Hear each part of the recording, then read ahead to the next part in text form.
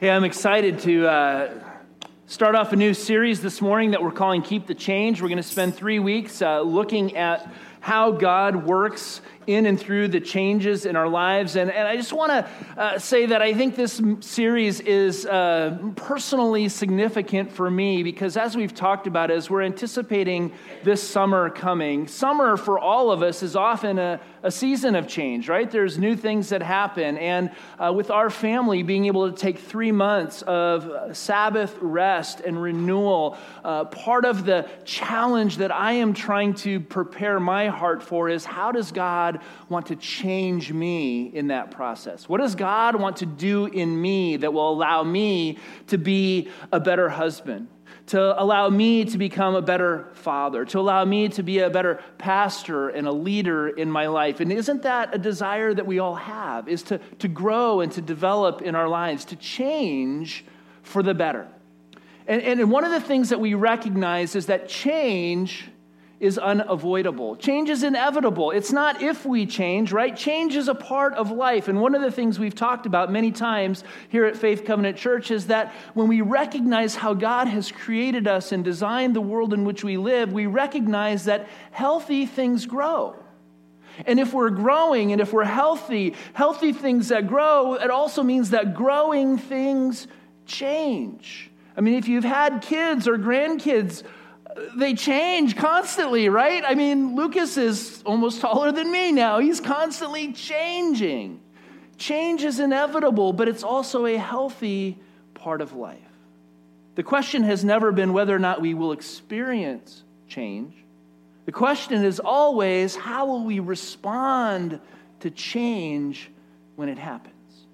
Will we embrace it and will we ultimately learn from it so that we can grow, or will we ignore it and let it overwhelm our lives and cause us to go into more of a downward spiral or to isolate ourselves and to hide from what God might be wanting to do in our lives? Now, in reality, we also know that if you spend any time looking through Scripture, the Christian life is intended to be all about change. Right? When we say yes to Jesus and we experience a new birth in new life in Him, it's supposed to change us completely from the inside out. This transformation of life is about the Spirit of God changing us day to day to become more like Jesus. And when does that process of change stop? Right? Not in this life, not until Jesus comes again, until history is all over and the story is done. And even then, we don't know what's going to happen in heaven. We might continue to grow and change in eternity as we live with God in heaven.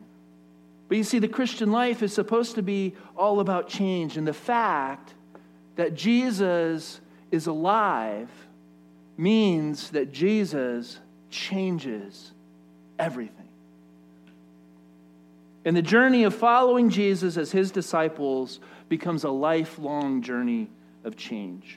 It's the ongoing transformation of our lives to become more and more like Him.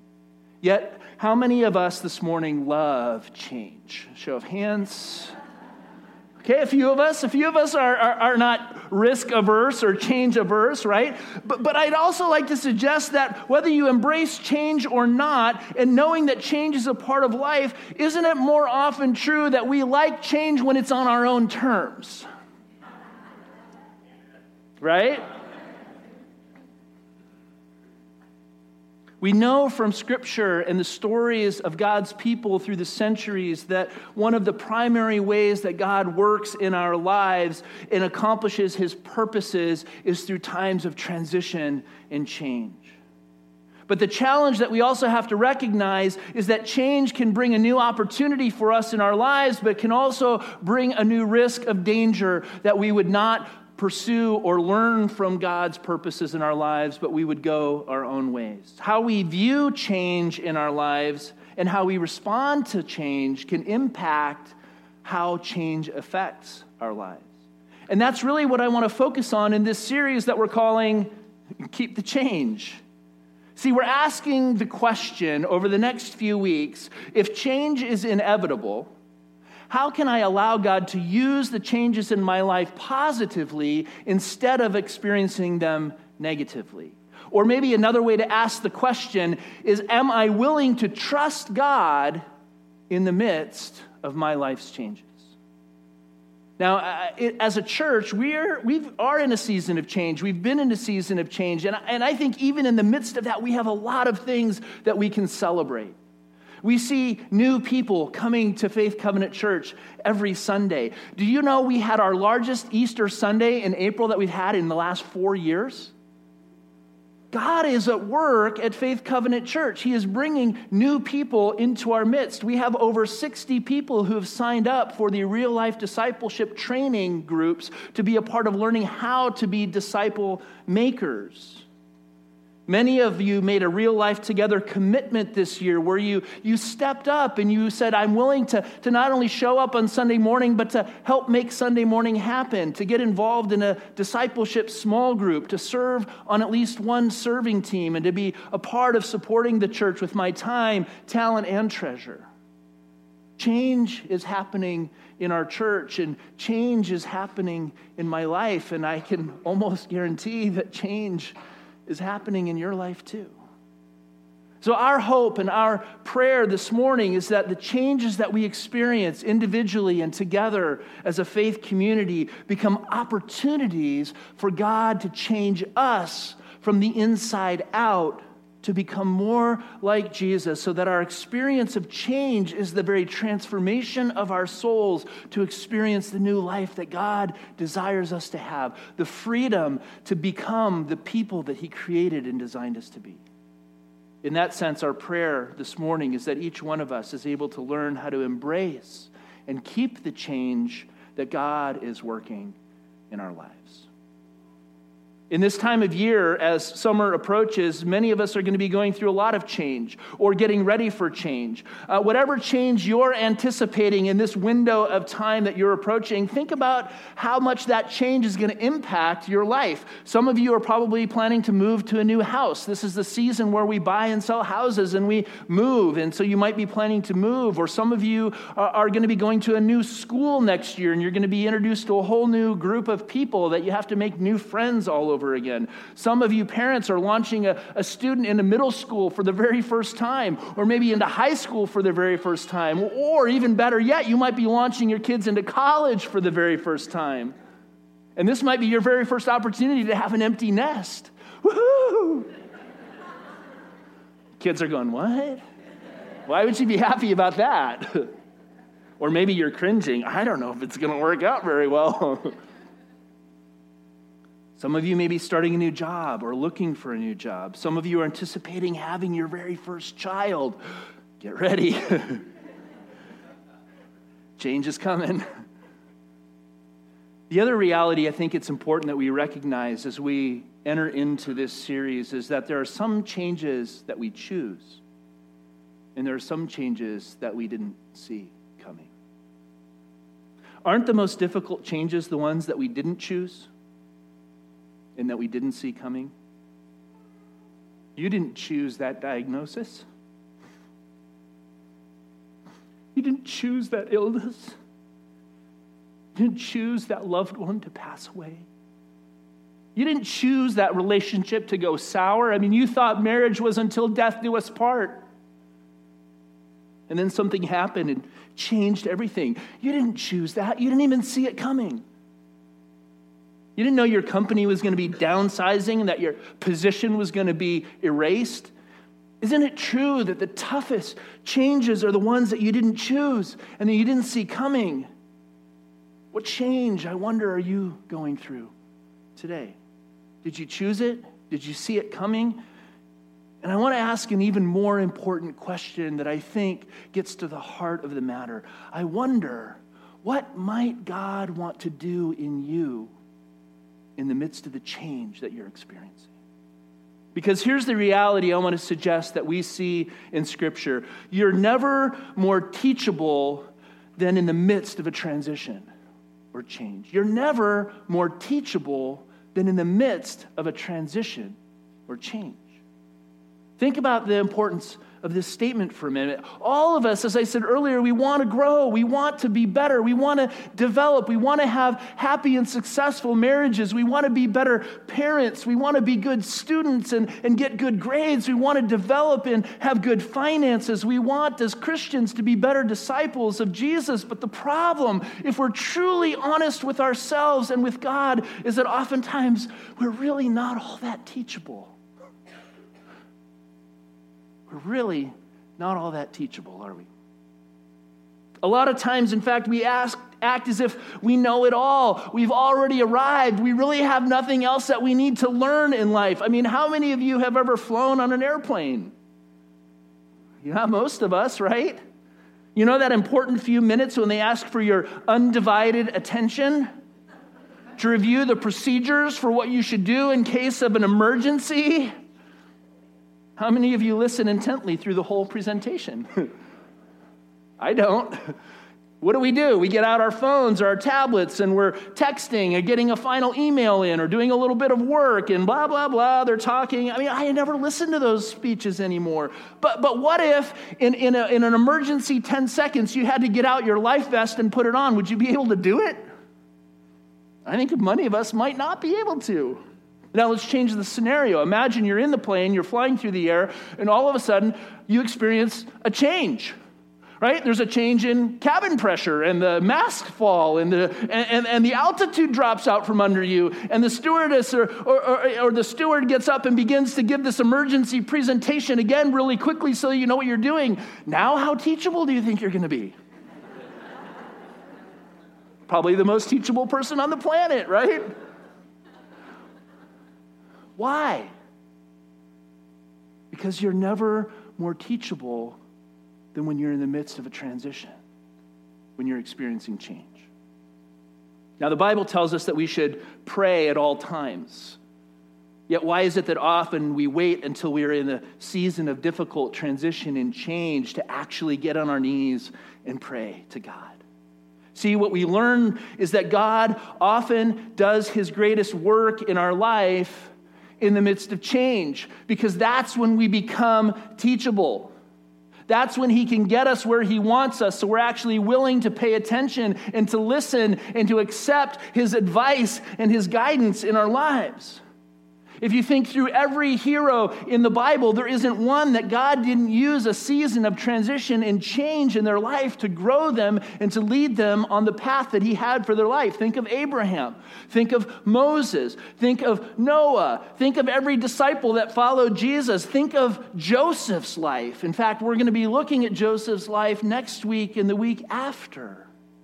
Today, though, I want to focus on the story of the life of the Apostle Paul. Paul, who was originally Saul, who God later changed his name to Paul, who wrote over half of our New Testament, who planted more churches and did more to spread the gospel after Jesus than anyone in history, also went through some of the most dramatic and profound experiences of life change that we see in Scripture. Now, we're going to look at one experience of change that he went through. And at the time he went through this change, he wasn't even a Christian. He wasn't even a believer. In fact, it says that he hated Christians. His whole life was about hunting down Christians and arresting them and putting them in prison or even putting them to death. And yet God had his hand on Saul's life. And I want to pick up the story in Acts chapter 9. The story goes from verses 1 to 30, but we're only going to have time to look at the first 19 verses today. But I encourage you to be perhaps reading through the story of Saul's life in your quiet times this week. It says in verse 1, "Meanwhile, Saul was still breathing out murderous threats against the Lord's disciples. He went to the high priest and asked him for letters to the synagogue in Damascus, so that if he found any there who belonged to the way, whether men or women, he might take them as prisoners to Jerusalem. As he neared Damascus on his journey, suddenly a light from heaven flashed around him. He fell to the ground and heard a voice say to him, 'Saul, Saul, why do you persecute me?' 'Who are you, Lord?' Saul asked. 'I am Jesus, whom you are persecuting,' he replied. 'Now get up and go into the city, and you will be told what you must do.' The men traveling with Saul stood there speechless. They heard the sound but did not see anyone. Saul got up from the ground, but when he opened his eyes, he could see nothing. So they led him by the hand into Damascus. For 3 days he was blind, and he did not eat or drink anything. In Damascus there was a disciple named Ananias, and the Lord called to him in a vision, "Ananias." "Yes, Lord," he answered.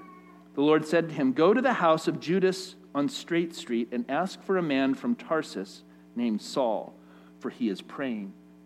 In a vision he has seen a man named Ananias come and place his hand on him to restore his sight." "Lord," Ananias answered, "I have heard many reports about this man and all the harm he has done to your holy people in Jerusalem. And he has come here with authority from the chief priest to arrest all who call on your name." But the Lord said to Ananias, "Go. This man is my chosen instrument to proclaim my name to the Gentiles and their kings and to the people of Israel. I will show him how much he must suffer for my name." Then Ananias went to the house and entered it.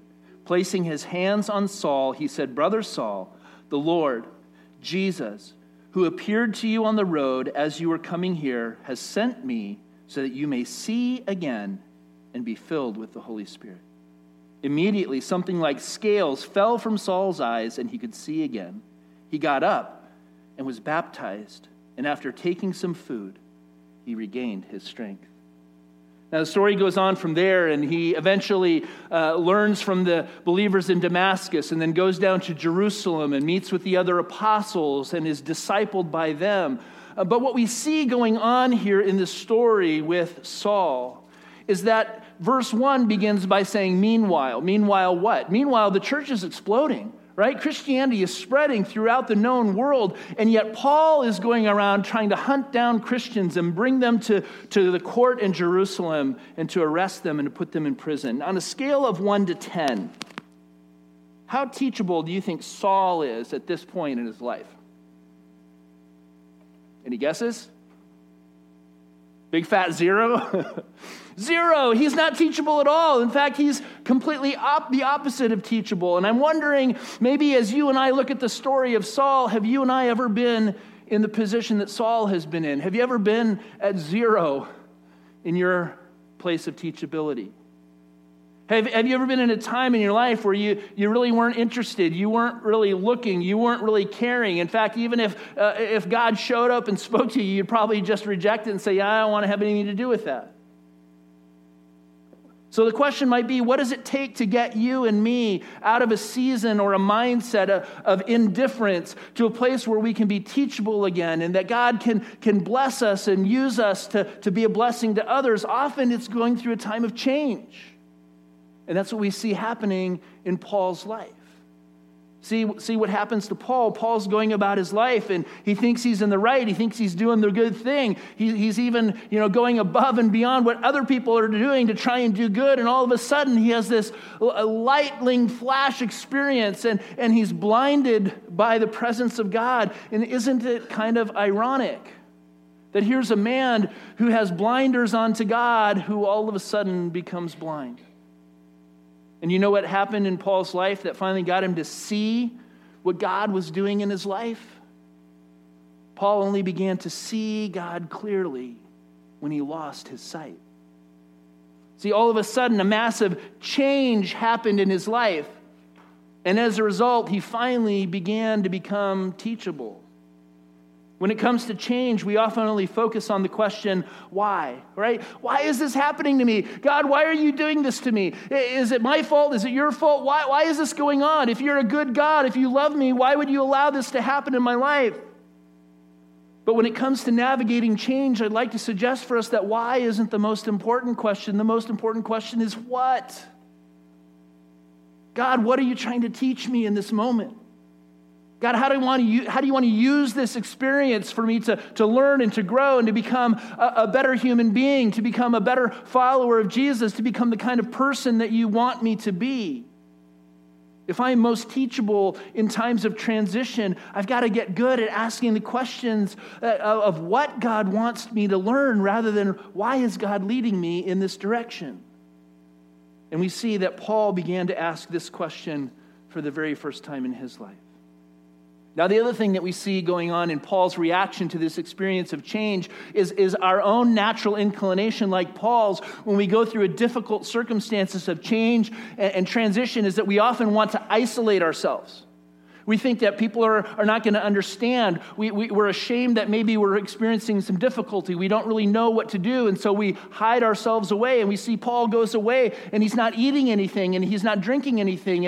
And I think what that means is he's trying to engage God, right? He's fasting, and he's praying, and he's trying to say, God, why is this happening? But he's doing it all by himself. And God doesn't speak to him. God doesn't show up. He has no answers. He's left clueless. So how did God begin to speak to Paul when he was going through his time of change? What does the story say? God spoke to him through another believer.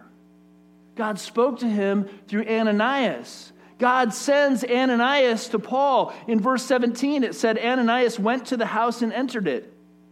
Placing his hands on Saul, he said, Brother Saul, the Lord Jesus, who appeared to you on the road as you were coming here, has sent me to you so that you may see again and be filled with the Holy Spirit.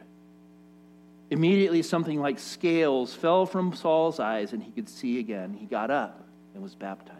See, it wasn't until Ananias came into relationship with Paul that something happened to begin to see God's work begin to manifest itself in Paul's life. The scales fell from his eyes, and he could see again, not just physically, but spiritually. Right? He now knew in a whole new way what he didn't know or understand before. That's why he gets up and immediately is baptized, because he recognizes Jesus in the midst of his experience of change. For the first time, Paul becomes teachable. But it took God bringing other people into his life and surrounding him with other believers who could guide him and encourage him and bless him in that process. And that's when it says later he travels down to Jerusalem so he could meet with the other apostles as well. So here's another way to say it. You know what Paul did? He joined a small group. Right? He joined a small group. He got involved with a smaller number of people who he could share life with, who could kind of coach him and guide him and encourage him on this journey, because it had to be a very difficult process of change for Paul. And right now, some of you are going through a season of difficult change in your own life, and you're trying to do it all by yourself, and you're thinking that if you just pull yourself up by the bootstraps and you try harder and you just do it again and again, you're going to get there. But in the reality, what you're missing is the key piece of what God wants to provide to help you be successful in your own life, and that's other people to walk with you on the journey. Our natural tendency is to isolate ourselves. You think about married couples who are struggling. If you're married and you're having difficulty in your relationship right now, the worst thing you can do is not talk to anybody about it. Because you're not going to solve the problem with each other, because you're the problem. Right? You need somebody who understands marriage and understands the problem and knows that every couple has struggles and we can do it better together. We need support. We need encouragement. If you're heading into retirement and you're struggling with aging and wondering, where is God in my life and what purpose do I have with the few years that I have left, you're not going to figure it out by yourself. You need the support and encouragement of others who are on that journey with you to see, where is God in the midst of my life in this season, and how can I discover his leading and his blessing for me as well? Or how often do we see this happening with our students when they go off to college? Right? They're no longer part of a church or a youth group, and they're off on their own, and they get in with a crowd that aren't believers, and so they're influenced by all the wrong people rather than the right people, and in their isolation, they tend to slide away from their faith in God. College is one of those most important times when we need a small group of fellow believers to walk on that journey with us, because college is tough. And I can guarantee you the enemy would love nothing more than to get into your heart and mind and to mess up your thinking while you're in college. But look at what happens when Paul surrounds himself in Christian community with other believers. If you jump to verse 22 of chapter 9, it says, "Yet Saul grew more and more powerful." And he baffled the Jews living in Damascus by proving that Jesus is the Messiah. Isn't that what you want in your life? Don't you want to grow more and more powerful? Power to affect your dreams and your hopes and to experience the kind of life that you want for your marriage and for your family and for your kids and for your career? Don't you want to be able to grow in the midst of the changes of your life? If you do, I want to suggest there are 3 truths that we can take away from Scripture this morning. Number 1 is that God never wants you to stop growing. Never. That's what Paul says in Philippians 1:6, right? Being confident in this, that he who began a good work in you will carry it on to completion until the day you graduate from college. That's not what it says? He will carry it on to completion until you make it to the top of the org chart. No, that's not what it says. He will carry it on to completion until the day you retire. No. He who began a good work in you will carry it on to completion until the day of Christ Jesus.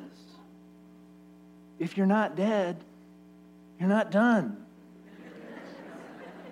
God will never stop growing you until the day you die or until Jesus comes back.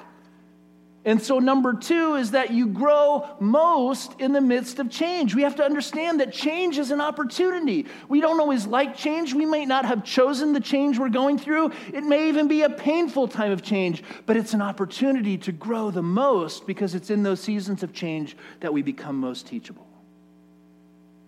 Which leads us to number 3 is therefore your growth depends on your ability to embrace change. That's a hard statement because we don't always like change. But embracing the change that we experience is the answer to be able to use that experience for our good and for God's glory. The greatest seasons of growth in my own life have always been seasons of difficult change. Some of them I chose and I wanted them, and therefore I grew for them because I gave myself to a challenge, and some of them I didn't choose. And the reality is, if I'm painfully honest with you, some of them that I didn't choose came as a result of the choices that I made. But see, the bottom line question for us today, the bottom line question for you and for me is really, how teachable are you? How teachable are you? It doesn't matter what changes you're experiencing. God can use it to grow you if you'll let him. If you think about it, it was 20 years later after Paul had experienced this massive change in his life, and his name was changed from Saul to Paul, and God continued to grow him through the experiences of continuing change and transition. If you know his story, you know that he experienced multiple shipwrecks. He was beaten. He was nearly stoned to death, and ultimately he's now imprisoned in Rome, and he's reflecting back on his life. And in Romans 8:28, he says, "And we know that in all things God works for the good of those who love him and who are called according to his purpose." And we know that in a few things God works for good, right? Or in the good things God works for good. In the easy things, in all things, God works for the good of those who love him and are called according to his purpose. The question is, do we have the faith to believe that God can take the messed up, broken wreck of your life and my life and actually bring something good out of it? The amazing thing is he can. All you need to do is look to the cross of Jesus and recognize that this broken, fallen world that is marred by sin, that has twisted the relationships of humanity, has been redeemed and overcome by the blood of Christ. That's why he came. Is because God knows that in our own strength, we can't straighten it out. We can't figure it out. We're not going to ever get it right. But you know what? It's through his grace and his mercy and his forgiveness that we don't have to get it right every time. What we can do is we can allow him to teach us, to grow us so that we get it right more and more of the time, at least until Jesus comes again. Even in the things that we didn't choose and that we don't necessarily want, God works in all things for good if we'll let him. So maybe the question to leave you with today as you go is, Do you believe that God can do good in the midst of the changes that you're going through? Do you believe that God can do good in the midst of the changes that we're going through as a faith community here at Faith Covenant Church? Do you believe that God can do good in the midst of the changes that we're experiencing as a nation and as a world as we continue to race towards globalism and we have all of these questions of where we're going as a world? Do you believe that God can bring good out of all things in our lives? Because the answer to that question will depend on how much you trust God with your life. How much do you believe that He's a good God and He cares for you? Next week, as I said, we're going to look at the story of Joseph in the Old Testament. If you want to begin reading ahead, his story begins in chapter 37 of the book of Genesis, the first book in the Bible. Let me leave you with 3 questions that you can ponder as we lead to next week. Number 1, what change do I need to embrace in my life? What change might God be inviting you to embrace, and rather than running away from it or isolating yourself, it wants you to embrace? And what is God wanting to teach you through that experience of change? What lessons might He have for you? And then the final question is, who's helping you walk through that change? Don't do it alone, because God designed us to walk this journey together. And your answer to number 2 about what God is teaching you may only come as you participate in your answer to number 3, as you invite someone else to walk on your journey with you. Would you pray with me? God, we thank you that you continue to challenge us to open ourselves to your teaching and your leading in our lives. Change is hard, God, and yet we also know that it's inevitable. Give us the courage today to embrace the changes in the seasons of life that we find ourselves in, and to seek your presence and your guidance in the midst of them. God, teach us how we can become more and more like Jesus, who gave his life so that we might have life and have it to the full. It's in his name that we pray. Amen.